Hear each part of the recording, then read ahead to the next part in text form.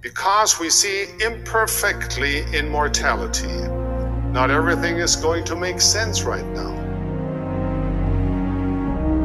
Lord, I believe. Help thou mine unbelief. Doubt your doubts before you doubt your faith.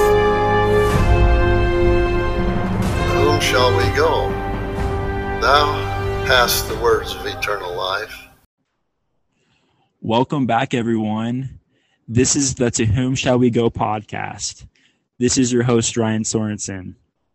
Today, we are pleased to have Jacob Hess joining us. Thanks so much for being on, Jacob. I'm excited, Ryan. And just so our audience knows, a little bit of Jacob's background is, so he's one of the four authors that helped to write the book, The Power of Stillness, Mindful Living for Latter-day Saints. And he's also one of the co-founders of Public Square Magazine with Christopher Cunningham, who we had on a few weeks ago. And he also writes for Public Square Magazine. So we're really grateful to have him on today. So just to kind of get us started, Jacob, could you give us a little bit of your background in terms of how you got interested in mindfulness? You bet. So I was studying depression in graduate school at the University of Illinois. And my neuroscientist advisor said, you need to go to this conference at the University of Massachusetts. I said, okay. So she arranged for me to be able to go. And it was a mindfulness-based interventions in healthcare conference. And I walked in the room, and the first thing I noticed is these people were really calm, like weirdly calm. Now, I'm a pretty calm guy. At least people tell me that. I look calm on the outside. But these people were walking around just with this deep, settled stillness. And I was like, wow, what is this? And they had bumper stickers that said, what would Buddha do? Enlighten up. And so I was intrigued. You know, as a Latter-day Saint, we're not scared. Sorry, I'm yawning. We're not scared of truth wherever it comes from. So that's one of the advantages we have, is it, you know, comes from Buddhism, comes from science, whatever. And I could tell there was something here that could strengthen me and teach me something. So I spent the next couple of years studying mindfulness as an alternative to the dominant approach to depression, which is sort of, let's do whatever we can to make this go away, right? Obviously, because depression is terribly painful. So it makes sense. Let's do whatever we can to make it stop.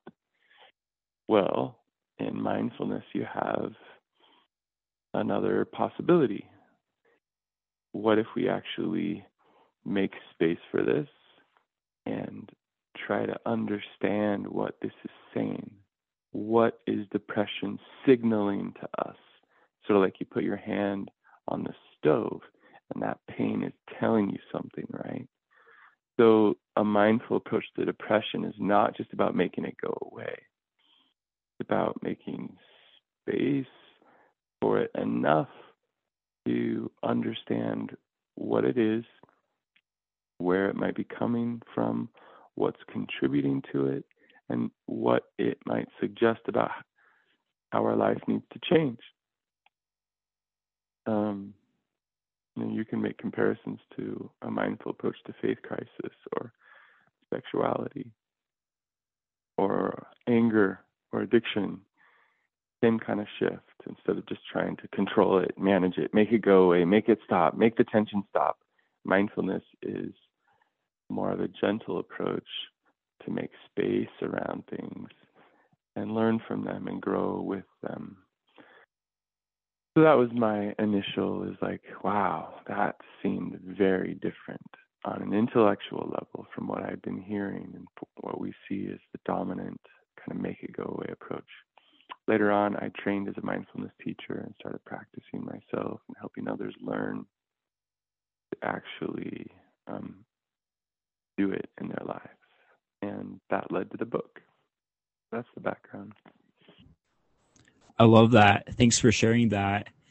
So I guess the next thing I wanted to ask you about is, how can this perspective of mindfulness, how can it be helpful both for, maybe we can mention how it can be helpful for those that are experiencing a crisis of faith, but also how it can help Latter-day Saints just live a more healthy life in general and think about things in a more healthy way. Sure. So Jon Kabat-Zinn defines mindfulness as paying attention in a particular way on purpose as if your life depended on it. And actually, let me expand that definition. Paying attention in a non-judgmental way.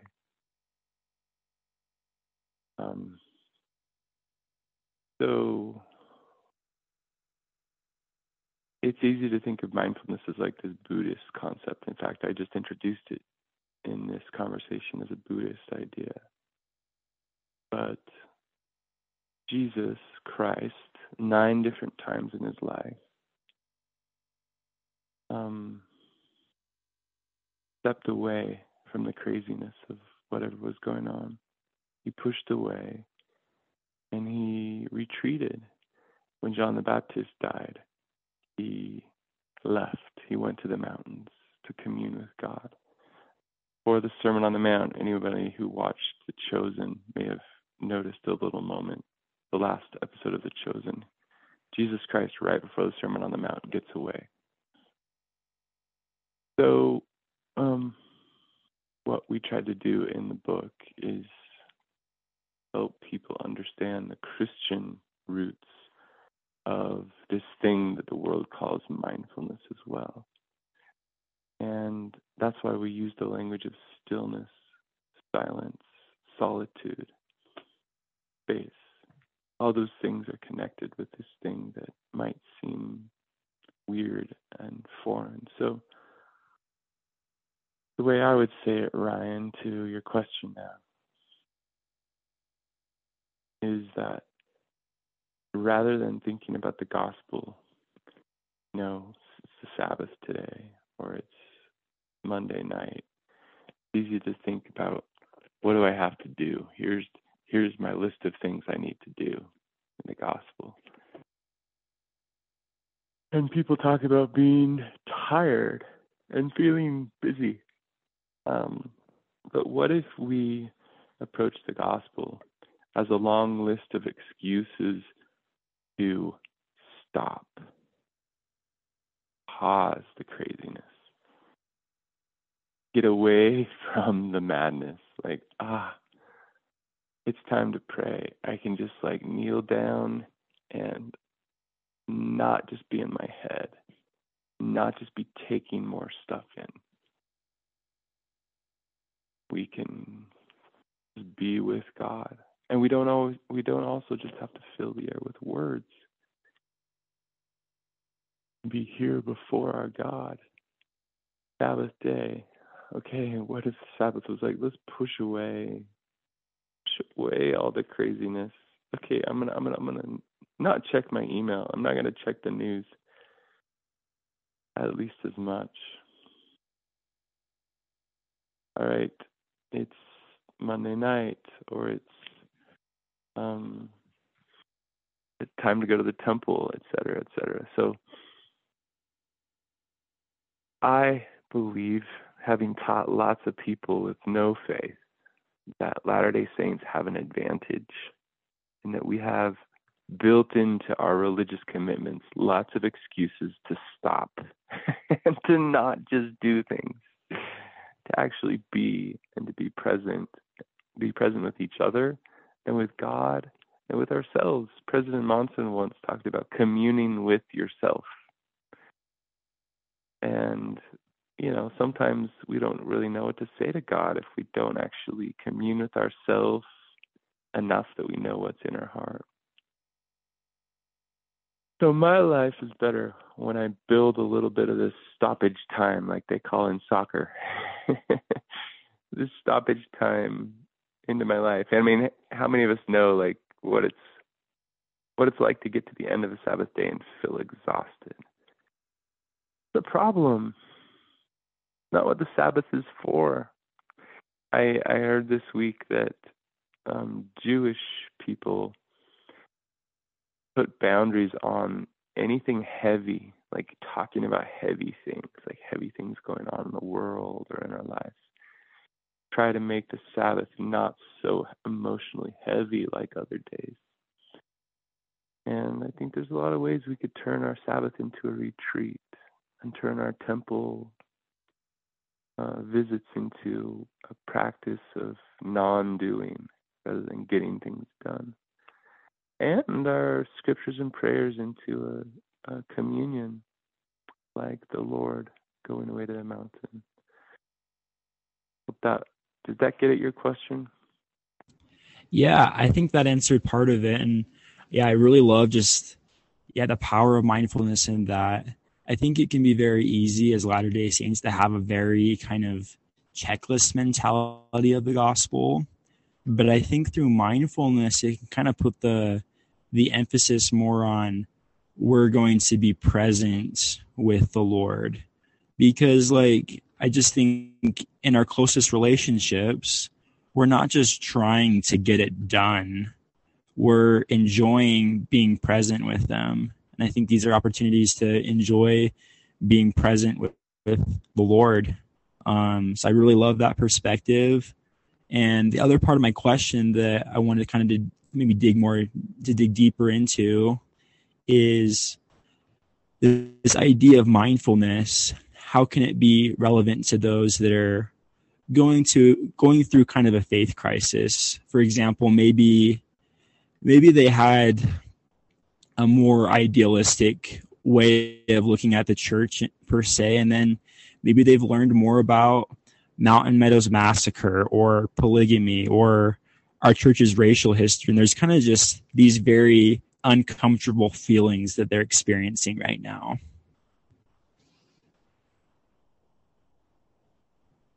Great. Let's talk about that. Clearly important and really tender, sensitive area. So I want to clarify, Ryan, that you use the language of through mindfulness we can learn. We're pretty careful in our book to avoid turning mindfulness into sort of this new external thing that we all need in order to be okay. Our argument is this is how the Lord has wanted it in the first place. And it's only because we've gotten so fast and speedy and out of control that we even need a corrective. So in the West, we just run 1,000,000 miles an hour. And we all walk around in our heads, we're on our devices, we're in our heads, lost in our thoughts. And one of the big risk factors for depression is just stewing over things in our minds, like over and over in the hamster wheel of our heads. So one of the things, and this is getting at your question now, one of the things we can learn is to notice when we're just stewing over things in our heads. This is true of relationship problems. It's true of, things going on in the world. It's true of faith crisis, questions about the church. If we're stewing and kind of like brooding, ruminating over and over in our heads, that's not mentally healthy for any situation. But that's often where we find ourselves when we're confronted with some painful situation, like an argument in a relationship. It's just very natural to just walk around and stew about it. And mindfulness is an invitation to push back from the thoughts and not take them so personally. and say, okay, here's some mental content coming through my mind, whether it's like this rumination about, I just heard this is terrible. Push back and experience it as mental content, almost like a cloud passing overhead, or weather patterns in the sky. You know, when yesterday we were out at a soccer game and it got rainy and cloudy and started to rain, and we didn't go, oh no, you know, this is how it is, this is just it, it's terrible. It's like, no, okay, we're going to go get in the car, we're not going to play the soccer game, we're going to protect ourselves. So whether we're talking about depression or like anger in a relationship, or anger passing through in our relationship to God or the church, we can work through these things. What I see people doing is having some kind of an experience, you know, seeing or hearing something, and rather than seeing it as something they can work through and seek understanding and reconciliation beyond, it's like this, the proverbial argument that takes a relationship down, you know. I just talked to a therapist yesterday who said he's working with a couple that divorced over their dog. Like, they had an argument about a dog and they ended their marriage because of it. Divorcing the church is a serious thing. Clearly, like, people put a lot of thought into it. But it's an eternal thing. And everything that I hear people concerned about, from sexuality, historical issues, to current concerns, is workable. None of it has to be fatal. But the way that we can stew and brood and kind of work ourselves up and allow those thoughts and feelings to become this dominant, sort of all-consuming reality, rather than, okay, I just heard this accusation, and it was, you know, the person that was making it or sharing it was coming from a particular stance. One thing I'll add, Ryan, is everything that happens in history has to be interpreted by someone now. There is no historical data anywhere that speaks for itself. It all has to have an interpreter. That's true of science, scientific data too. Like, it doesn't, no data just like, here's the truth. So what we have is data being interpreted by people. They share that interpretation, and we have to make an interpretation. So that's where the freedom comes. Whose interpretation are we going to believe? Whose interpretation do we feel peace about? I would say if we've heard something that is like deeply unsettling and removing our peace, we ought to ask, like, okay, well, is that interpretation true? Let me go back to the relationship thing. Are you married, Ryan? I'm not married.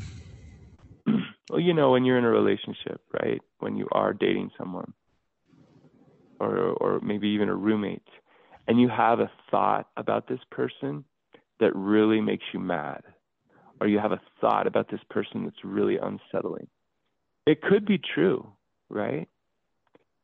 But the chances are is that that thought is actually a little skewed, and it's generating all this emotional angst because it's like, it's a, you know, it's kind of this skewed view of this person. So in my experience, if I am seeing something true, there's an alignment inside me. I kind of feel this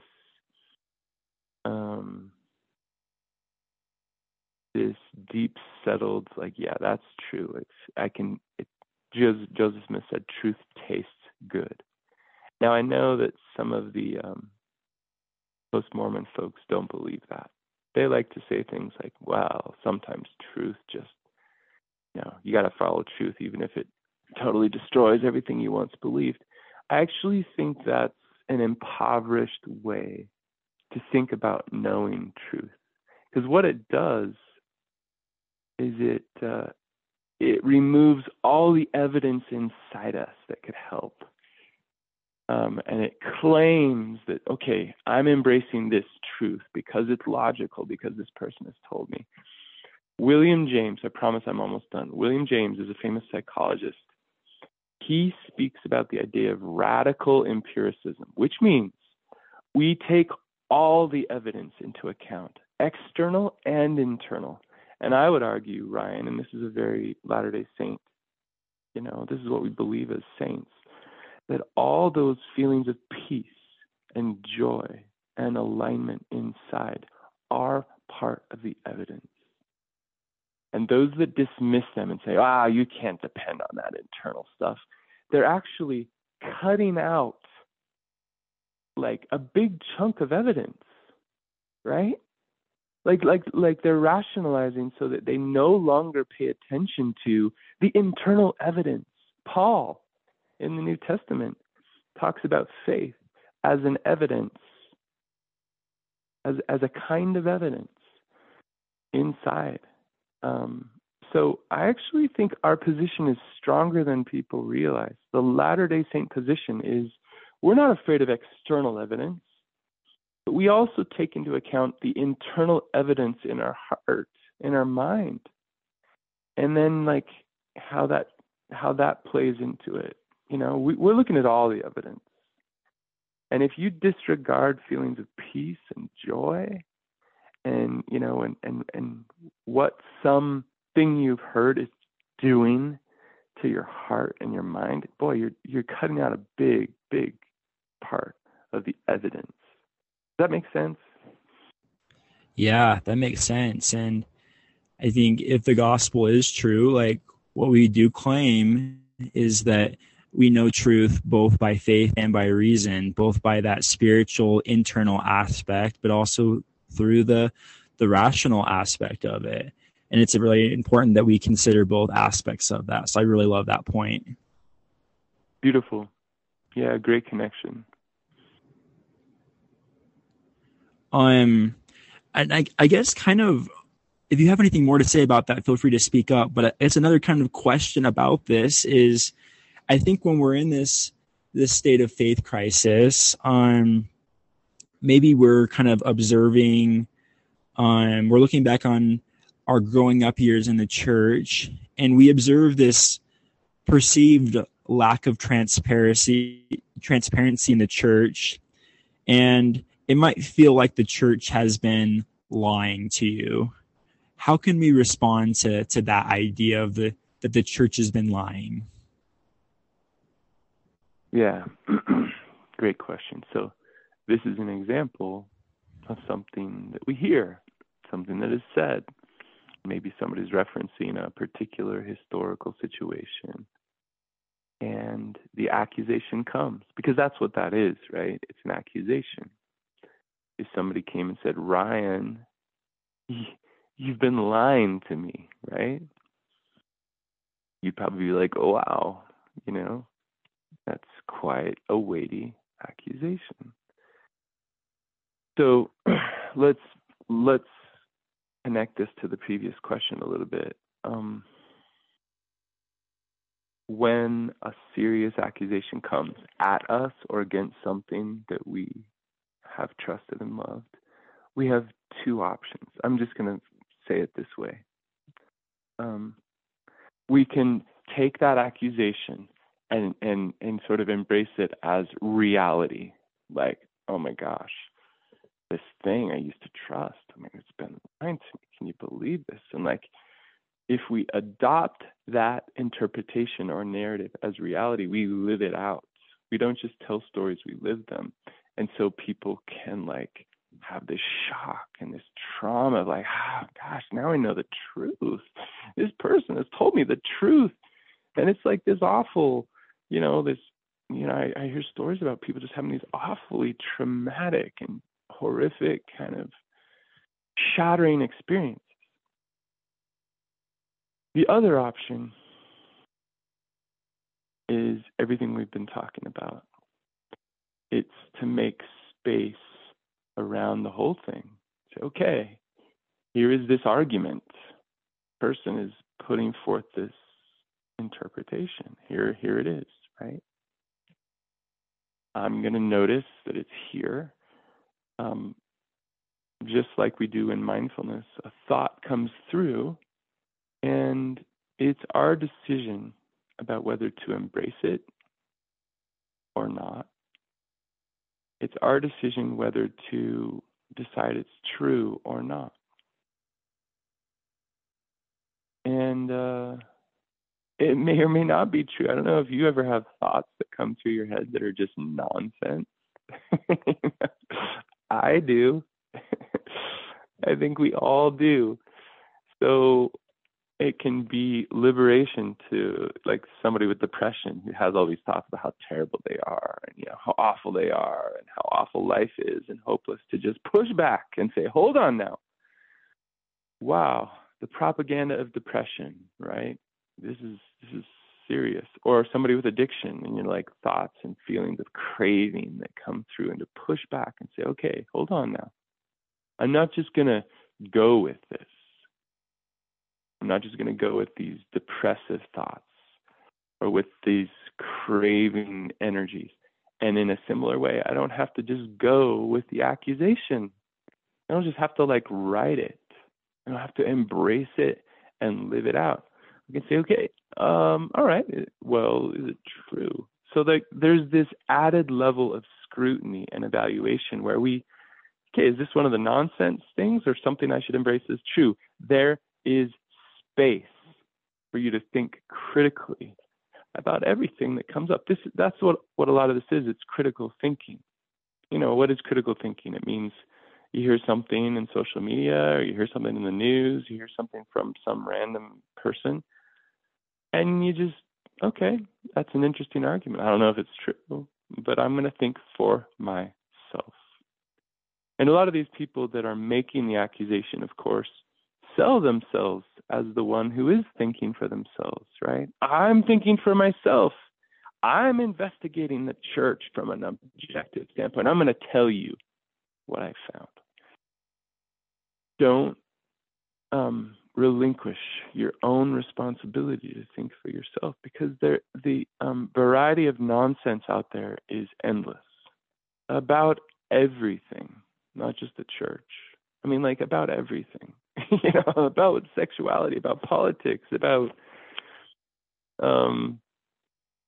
everything. There's just so much nonsense and deception out there that if we don't think for ourselves, we're going to swallow something whole. Now, there's a whole nother way to answer your question, if you don't mind. Yeah, go ahead. Let's hear it. Yeah, I just wanted to make that first point because that's the point that's closer to experience. And if I can summarize the first point and add one thing to it, and then we'll go to the next. When we're not being mindful, any thought or feeling that comes can be suffocating, and it can fill the whole space. It's kind of a gas. In chemistry, there's a gas law. It says if you release a gas in a room, it fills the whole room, right? And in our bodies, in our minds, we all know what it's like to feel angry, and then that anger takes over everything. Or to feel craving for something, and then that just takes over everything. Or to have fear or anxiety, it just takes over everything. Mindfulness and this approach we're describing is about making space, and this is going to sound weird, but hear me out. Making space so that we can feel something, but it doesn't have to take over everything. We can be like, okay, I'm noticing this feeling of frustration. And what else is here? What is underneath the frustration? What else is here? Am I feeling peace? Well, no, I'm not feeling peace. Am I feeling joy right now? No, I'm not feeling joy. What am I noticing in my body? What kind of thoughts am I having? And so it in that space, our experience can become complex rather than driven by just like a single emotion. There's sort of an oversimplification that happens when we get hijacked by a single emotion or a single thought. And we're no longer seeing complexity. We're no longer actually experiencing the full scope of whatever happened. We're just mad at our roommates or, at that politician or about at the church. People are more complex. They're not cartoons, and institutions are as well. So if you find yourself in this sort of rampage against the system or this or that institution or this person, you're probably caught up in something. I say that about everything, including politicians that we love to hate or sports figures. So on to the second point, Ryan. The way I have come to understand it is the previous generation did history in a different way than we did. They just did. The American history classes of yesterday told a story about America that was trying to convey its greatness. Just how they did it. It wasn't wrong, it was just different. It was trying to share the nobility and the vision of America through history. Because of that, they didn't spend as much time on the negative stuff.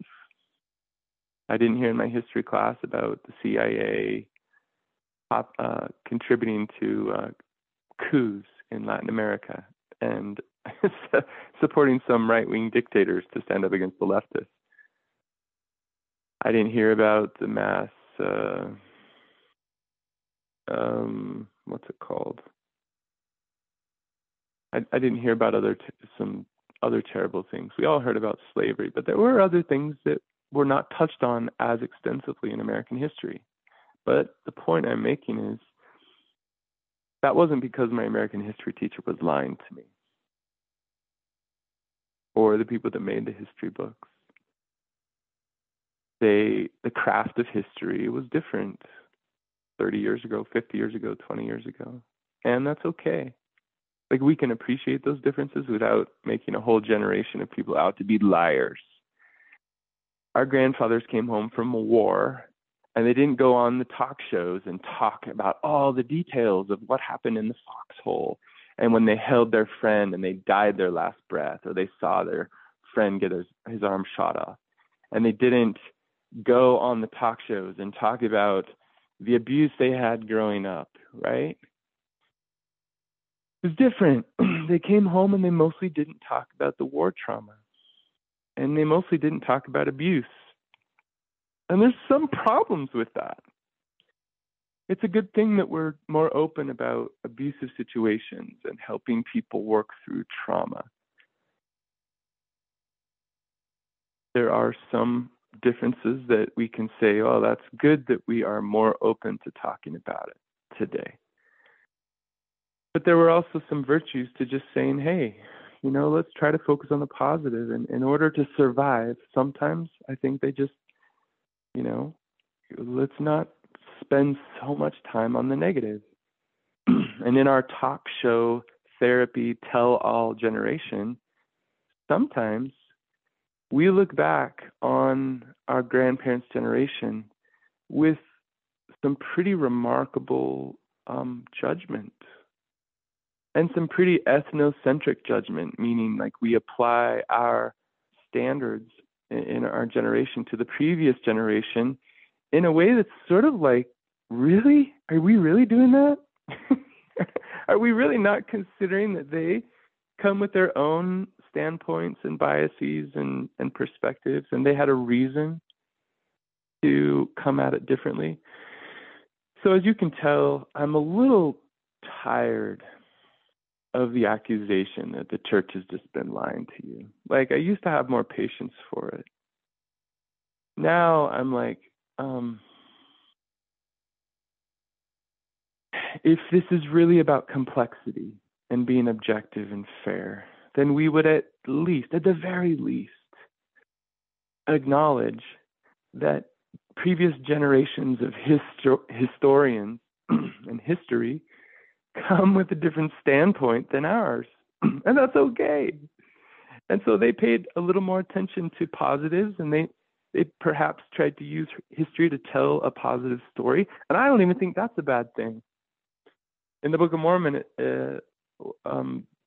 Mormon in the title page of the Book of Mormon talks about his desire to share history, not just to be some neutral observer, but to remind people that God hadn't given up on them and that God was real.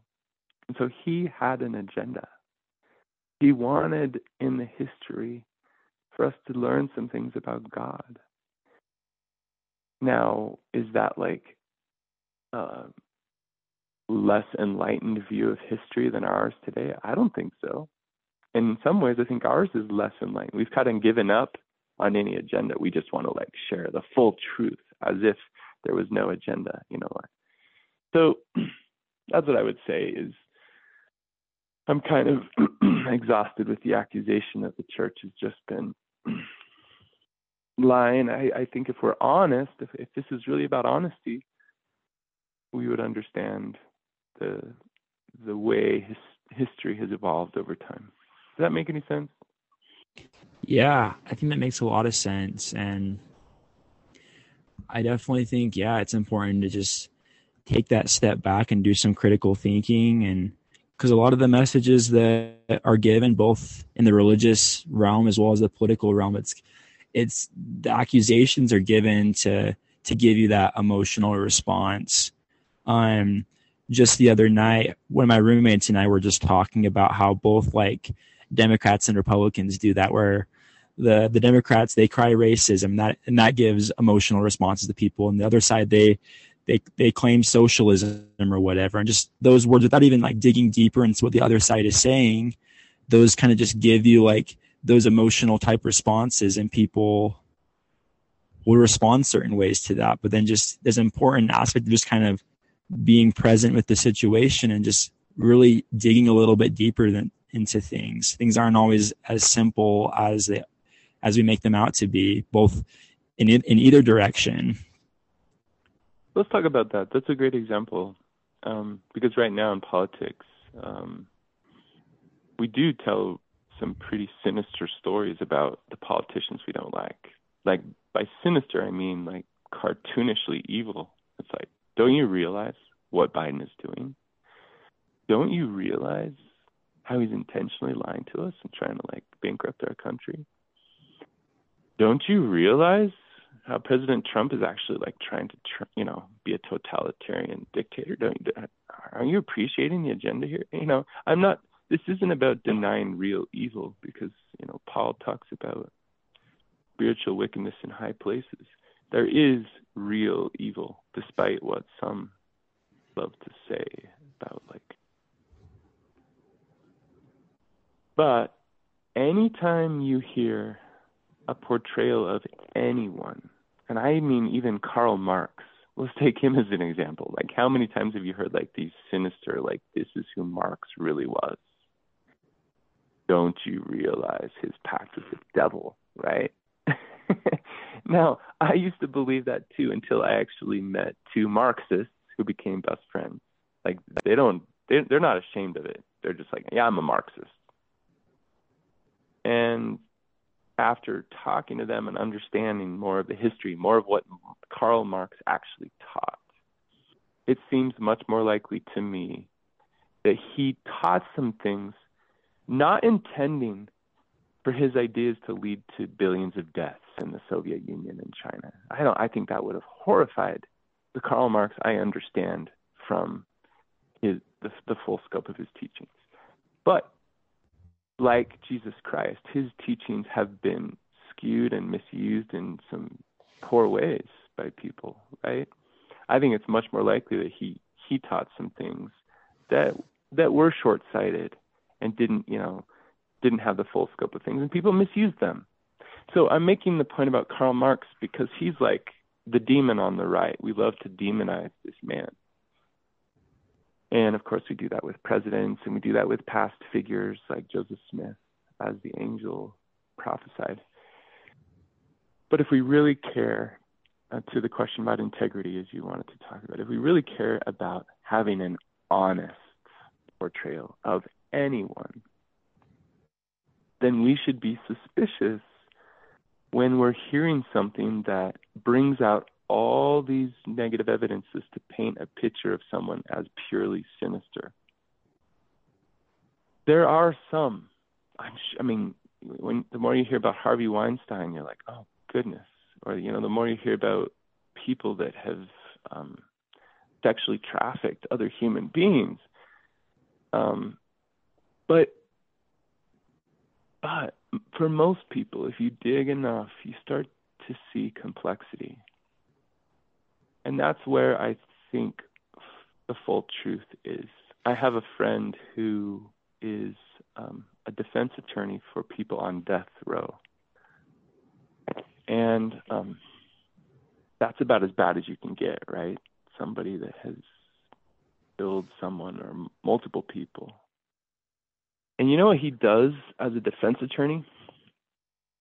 He does this. He gets up in front of a judge, and he told me that this is the essence of his job. He paints the full picture for the court. Many people who end up killing someone else have been abused or manipulated, or they were under the influence of some chemical. And so when you paint the full story of someone's life, you can have proper mercy for them and say, wow, if I had been through that horrific kind of abuse, I mean, who knows where I'd be? I mean, this is another crazy example. I'm using all the crazy examples. We've got Marx. Now let's talk about Hitler. His father was awful. He was vicious. He was absolutely emotionally the worst father. And so Hitler grew up with like this corrosive, continual presence in his life, demeaned and moved in this direction. Would Hitler have done everything he did? Now, I'm not saying that that's like the cause. Clearly, like we're talking about complexity. I'm just using these extreme examples to say, if we care about the full truth, as in God's eye view, this is how I think he sees things. I don't think he sees Joe Biden as a cartoonishly evil figure, or Trump, or Marx, and pray. Even someone who's done as much terrific harm as Adolf Hitler had an abusive father, and that matters. I mean, it's not like therefore he's not responsible. So I'm an advocate for seeing the complexity, the full complexity. And many of the people that pretend to be doing that, like, I'm telling you the full truth. I'm going to tell you the full truth about Joe Biden or about Trump or about Joseph Smith. They're not actually doing that. Because if you pay attention, they're not actually going into the virtues. They're not telling you the story of that would actually help you see Joe Biden as a human being or illustrate the magnificence of Joseph Smith's prophetic vision. People create caricatures and cartoons that lead somebody to really distrust someone else. So, if we care about the full truth, we've got to be suspicious of any telling of anyone that just leaves you feeling like this person is the spawn of the devil. And that's all they are. There's nothing more to it. Yeah, I love that.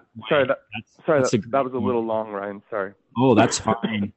It kind of made me think with I think some of our critics who are criticizing Joseph Smith, for example, if they were interested in the full truth and conveying that, not only would they convey maybe mistakes Joseph Smith had or maybe false revelations per se, but they'd also put forth these things of, okay, I have no idea how Joseph knew this. I have no idea how he translated the Book of Mormon. Just kind of covering the nuance of things of Joseph Smith, just, or the fact that he died for what he believed, or just kind of like the fact that he could have had all this earthly gain through his actions and he really didn't. And I don't think we're really seeing that much. So I think Amen. that's a significant thing. Amen. By the way, one way to bring this home and personalize it is to imagine like someone who's your enemy. Like, I don't know, like you said something unkind in high school and they've hated you ever since, right? Do you have any enemies? You probably don't. But imagine you did. And they decided they were going to make a documentary on the true story of Ryan Sorensen. You know, like, I'm going to tell the world the truth. And they go about interviewing anyone that didn't like you. And they kind of dig into your records and find that you got a couple unpaid parking tickets and you spent a night in jail once or whatever. I'm not saying you did spend a night in jail. But if anyone took that sort of critical, like, I'm going to tell the truth about Jacob Hess, they could tell a story. They could like work up this story and, you know, put dark overtones on it. And I remember when PBS came out with their series, The Mormons, I told everyone about it. I was like, hey, wonderful, PBS. I mean, they're fair, right? And I told all my classmates in graduate school, go watch this because this is my faith, you know, back when we used to be Mormons. I'm really glad. I've heard a lot of people mock President Nelson. I mean, I've heard some people mock him, like, this silliness, you know, just call us Mormons. No, he's right that there's a different feel to saying we are saints, we are followers of Christ. I don't feel a connection to Mormon like I used to. But back then, so this documentary comes out, and I tell everybody about it, and then it starts. Helen Whitney, I think, is the one who produced it, and it has these dark overtones, and they use this picture of Joseph where he looks kind of creepy, and they focus on these creepy things about Joseph, and it's like this super sophisticated smear is what it is. It's like the National Enquirer, just sophisticated version. And I was so disheartened because I had assumed that we, you know, okay, PBS, we're going to tell a complex story. No, they didn't. But here's the point. Everybody else thought they did because they're PBS. And so no, we're being fair and we're just telling the full truth. So I think, Ryan, this is actually pretty hard for people to tell. And when you watch like a true crime documentary, you get gripped with this sort of morbid fascination. So I think there's actually something in our psychology that loves the gory stories. And you watch something. I had somebody come up to me the other day and say, "Did you know Joe Biden is a child predator?" You know, I was like, I kind of burst out laughing, like, you serious? But we like to be in on the true secret about someone, right? Like there's like I call it a morbid fascination because like we're in on the truth. But that's not the same as peace and joy. And if you hear something that is true, you're going to feel more than like this creepy, morbid fascination. You're going to feel peace. And I know that the post-Mormon crowd loves to sort of mock that idea. Peace. What does that matter? I used to believe that peace mattered. It does. It totally does. You can fake a lot of emotions. You can fake excitement. You can work up excitement about something that is absolutely wrong, but you cannot fake peace. You can't. You cannot generate peace yourself. So if you're going in a direction and you cannot feel peace in your gut, I'm not talking about just sort of some comfort in some rationalization. I'm talking about in your gut, in your core, in your quiet moments when you're all alone, then something's wrong. I was once I was once in love with a girl, head over heels, like had every thing in me wanting to marry this girl, and I couldn't feel peace. There was I could not feel peace about moving forward. I didn't know why. There was nothing in my head, no red flags. And no matter what I did, I could not feel peace until we broke up. And then the peace came back. So I trust peace. And the Buddha, actually, going back to Buddhism, Buddha taught follow the peace, which I think correlates really beautifully with what Jesus taught. Trust the peace. Don't trust the people that say peace doesn't matter, for heaven's sakes. That's not ancient wisdom, for sure. Seems like pretty profound foolishness to cut people off from their own gut signal of reality and what is right. And that's what I see. I think some of these commentators are doing, rationalizing people away from connection to their deepest sense of what is right. And that's tragic. And it's dangerous. And it's sad.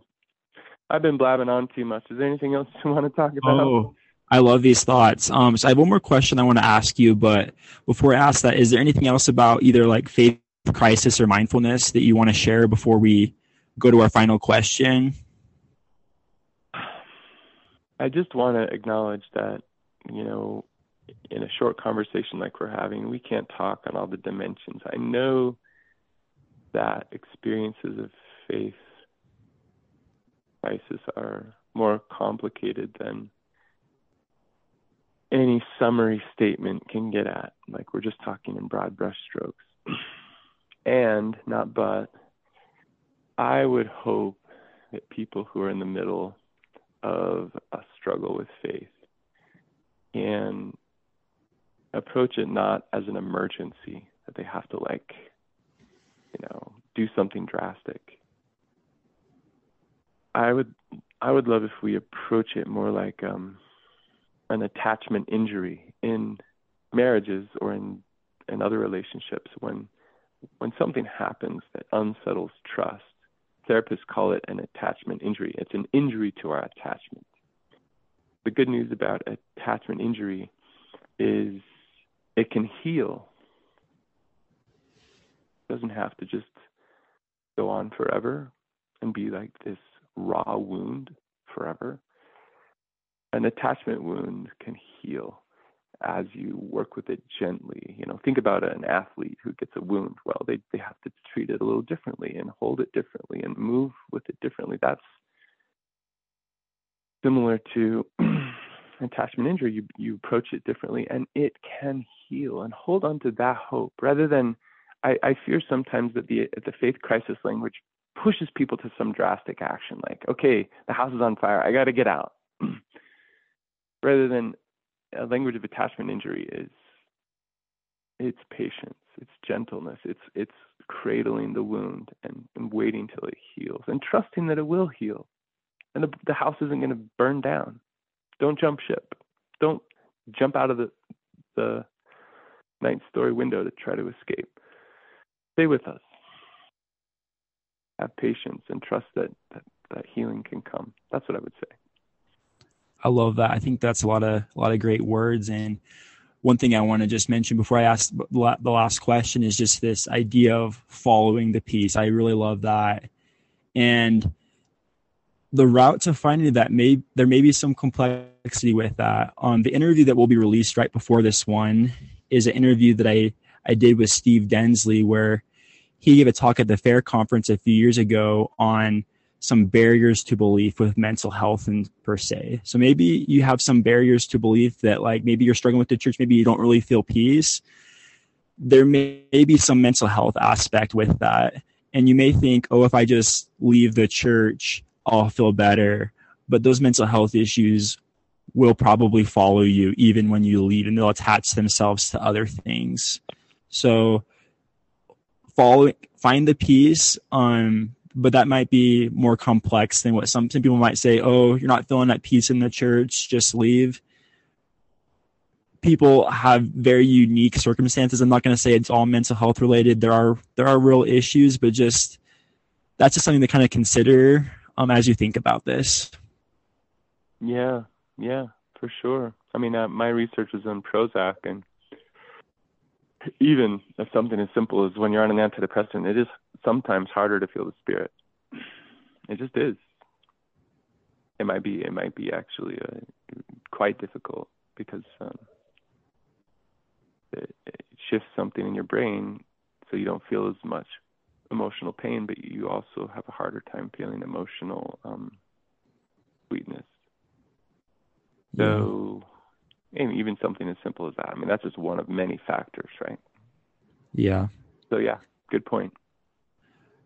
And then, so the question I want to close with is, what does the gospel of Jesus Christ mean to you?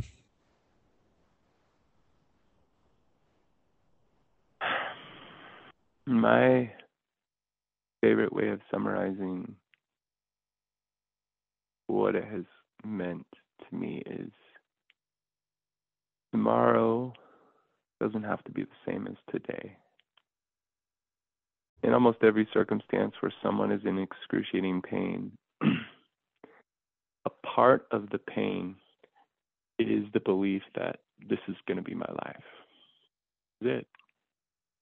I've got this addiction. This is just how I'm always going to be. I've got this mental illness. There's no deeper healing for me. This is just going to be, I'm just going to have to manage this forever. Now I'm in faith crisis. This is just, my faith is always going to be different. I'll never feel what I used to feel. I'm not in a relationship. I'm never going to be in a relationship, et cetera, et cetera, et cetera, et cetera. None of that is true. In my life, Ryan, I have seen evidence of this, that the good news that Jesus offers is that this can be a new moment right now, unlike any moment that's come before. Like, this breath is new. It's like, factually, this is not a poetic thing I'm saying. Like, factually, this breath you've never taken before. You feel the breath rising and falling. Like you've never had that breath before. And then this one. And the next one. And I say that, I connect it to the breath because that's something we can feel like right now. But consider what it means. It means because of Jesus, this next breath can be brand new. Meaning, if we've been grappling with addiction or anger or depression or anxiety or like this, angst about the church,